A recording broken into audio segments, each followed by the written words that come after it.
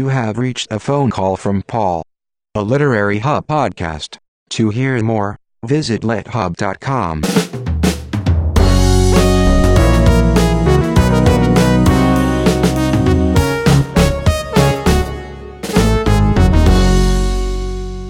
Part 2 of Paul Holdengraber's conversation with Tracy K. Smith. You mentioned the need to understand your mother's deep belief in God, and then your father had such a different life, and especially professionally speaking, I wonder what it was like for you to grow up to someone who worked with the Hubble telescope. Yeah. My dad had such an orderly and systematic view of the world and of nature. Yeah. Felt really consoled by that. You're a child, and the world is strange and large, and in a lot of ways you feel powerless. But being beside somebody who seemed to understand how things worked, and how when they ceased to work, to get them to work again, somehow that was reassuring. I also didn't feel, I guess there is a big distance between the way that my mom's faith was the anchor in her life and the way that my dad's view of science was his. But they both grew up in the South. They both came out of the black church. And while for my father, I think belief was real, it was probably also something that helped to solidify another kind of structure, right? If he's somebody who believed in laws and rules and order, I can imagine that the decorum of belief and the discipline of it was something that was valuable to him, even just as a private person. I can also very clearly understand how growing up in segregated Alabama, the community of the black church, and the rules that said, if you do this, you will be safe, not only in the eyes of God, but also in Alabama, where people are watching you and not always kindly. I can understand how that was important for them and something that they also wanted to pass along to their 5 kids. Have you seen this new collection that Jasmine Ward has brought out called The Fire This Time? I have not held a copy of it yet, but I've just seen an announcement about it, so I'm really interested in what's inside. Because just as you're speaking, I'm thinking, both about what Jasmine writes, what Kevin Young writes, what Edwidge Danticat writes. I think the subtitle of the book is A New Generation Speaks About Race. And in many ways, given the title, it is deeply indebted to someone I think matters to you as well, quite importantly, is James Baldwin. Right. And, I am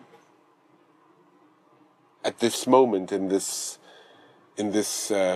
election looming large, I think these questions just confront us so importantly and so urgently. Yeah. I mean, it's kind of, in some ways, it's sort of heartbreaking to think that my generation is a or the new generation, when the problems that we're, confronting are the same. They're Yes. relatively unchanged. I remember feeling at one time, that doesn't even feel so long ago, that the history that we were talking about when we talked about race and discrimination and progress and protest was my parents' and grandparents' generation. And I realized that generation never went away, I guess. You thought you somehow you would move on in some way in a stronger realm. Yeah. And yet this way so much that while I knew was not resolved, that I imagined we had somehow found a way of being polite about, or being reasonable about, that we knew what we felt, and by we, I don't even know if I'm really talking about myself, but anxieties about race in America. At least I thought Americans knew how to behave, and somehow all of that decorum and composure went away, I think, when Obama became the president. So much anxiety and hatred seemed to kind of rise to the surface of public discourse beginning in 2008, reminding us that, okay, things perhaps had been quiet but never gone. You know, there's a quotation by James Baldwin I want to read to you and have you react to. It seems so germane to what you just said about hatred. He says, "I imagine one of the reasons people cling to their hate so stubbornly is because once hate is gone, they will be forced to deal with pain." I think that's so beautiful. He's so smart. Isn't he? Yeah, I mean, also just realizing that this is something that, the past is something that will not go away unless we can truly reckon with it. And I think the past has a lot to do with pain and shame, right? This is what we have done to each other, and it hurts to have to acknowledge that. Brian Stevenson now is creating memorials, sites around the country of lynching sites, markers to remind people where the lynchings happened, because he believes very much in the way you just spoke, that we need to in some way confront that past. Oh, definitely. Think about how good Germany has been at acknowledging the shame of its own history. It's exactly what he says. And the Equal Justice Initiative in Alabama exactly believes that. How do you reckon and reconcile if you don't confront? Yeah.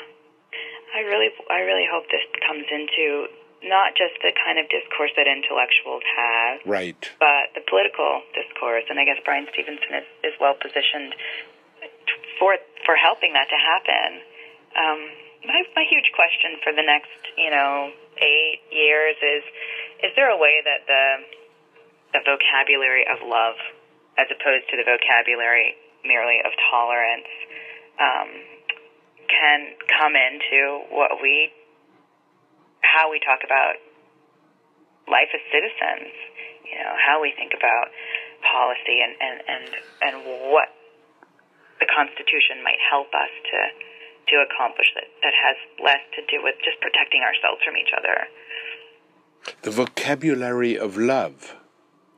Yeah, I mean, saying hate, that's a big step. Yeah. And it's also just a short hop away from thinking about its inverse.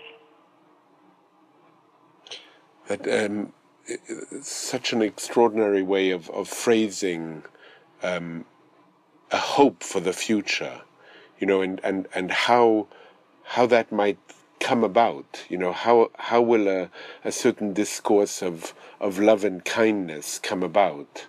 Yeah. I wonder. I'm going to quote to you another line by Baldwin that I love, and maybe then have you talk a little bit about some of the books that maybe matter to you and that have helped you have helped shape the way you look upon the world. He says, "You think your pain and your heartbreak are unprecedented in the history of the world, but then you read." Mm-hmm. Yeah, I mean, it takes us back to that idea of being accompanied, right, and alone. Right. Right. The books that mean something to us affirm what we think we know, and they also remind us that there are other versions of that same story, some that we wouldn't even think to call the same story had we not stopped and really taken them in. Oh gosh, it's hard. I feel like a lot of those books are poetry, I feel like the work of Lucille Clifton, I have this beautiful collected poems of Lucille Clifton on my desk, which came out just a few years ago. But her work has always been thinking so powerfully about those things, like the reality of hate and also the power of love, and not just love within the Black community, but love of the planet, a willingness to imagine that there is some realm beyond ours that is watching with love or compassion. And I think it's her last published collection, Mercy. She's got a sequence of poems called Messages from the Ones.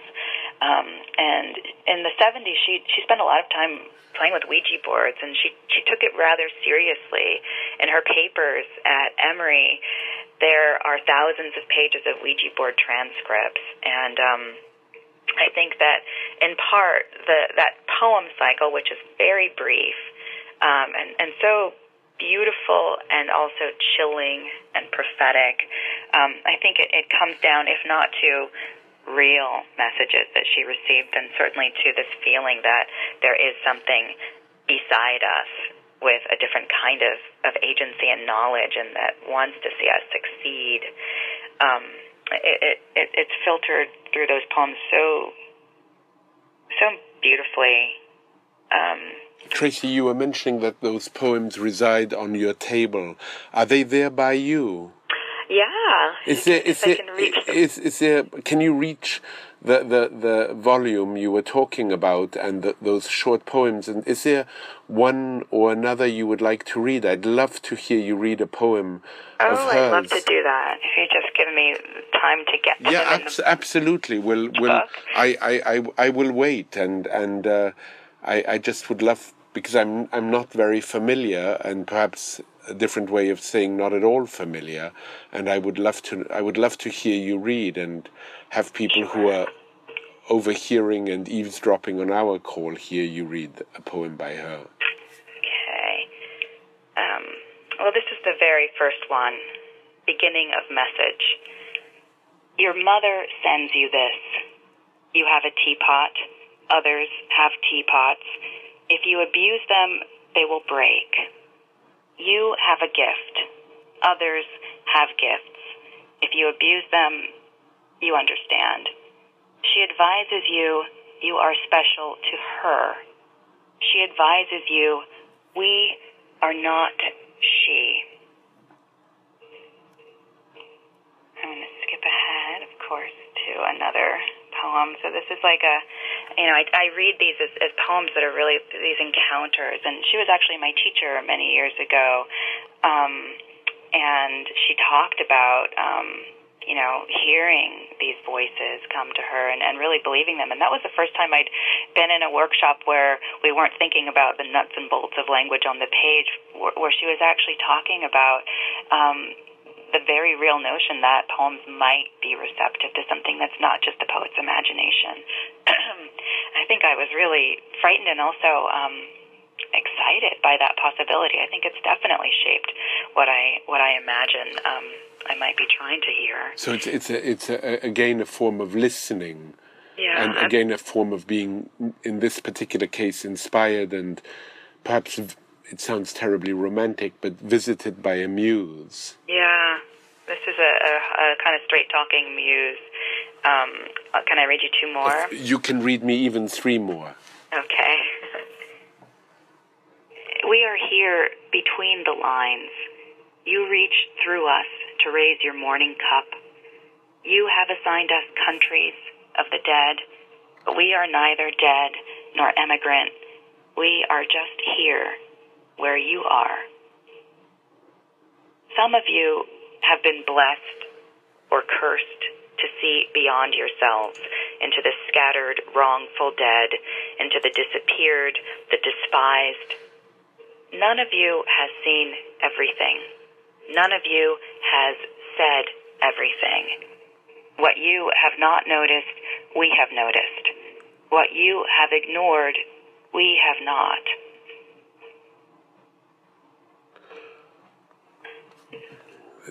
Incredible. Yeah. maybe very, very, very strong. This one is like, okay, I'll just read you one more, but I really feel like everybody who's at least interested in poetry and the planet and justice and even the mystery should get the collected poems of Lucille Clifton, because there's so much more, and the tone in these poems is rather different from the tone of most of the rest of her work. And this volume is called The Collected Poems. Yeah, these poems were first published in a book called Mercy,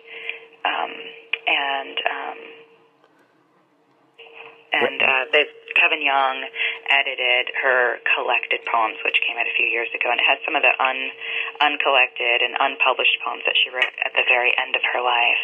Oh, maybe that would be a good place to skip to. You know, Brian Stevenson's book is called Just Mercy. This is a concept we need to reacquaint ourselves with. Yes. You know, and also, I mean, the idea that mercy is something that we afford others is probably the wrong way of looking at it, right? It's probably something that we need to be seeking, perhaps from sources that we hadn't anticipated. Okay, the last, I feel like I can't really go wrong, so I'm just going to skip ahead to the back of the book. Oh, this is a funny poem. An American Story. One year, a naked white guy parked his car by our elementary school. Kids called him the nude dude and laughed when they told the story. I didn't believe it because I was on the honor roll. Until the afternoon, he hopped at me all pink and sweaty and asked me, "Little girl, have you ever seen a white man's pride?" And I replied, "Oh, yes, sir, many times, many times." It's really strong. I mean, I'm going to get myself that collection, and I hope everybody else will as well. I mean, they are very poignant poems, and I'm really glad and grateful that you read them. And you know, in closing, Tracy, I would love on this phone call for you also to read something of your own, and maybe from Life on Mars, because it's a collection that I truly love, and I know there's one particular connection there to, since he passed away recently, to David Bowie, and you might choose to read that or something else. Did you ever meet Bowie? No, I didn't. I think it was for the best. I don't know what I would have done. I think I would have just lost all composure. But maybe, you know, he was such a reader. I don't know if you've ever seen lists. People have compiled list of books he suggested we read.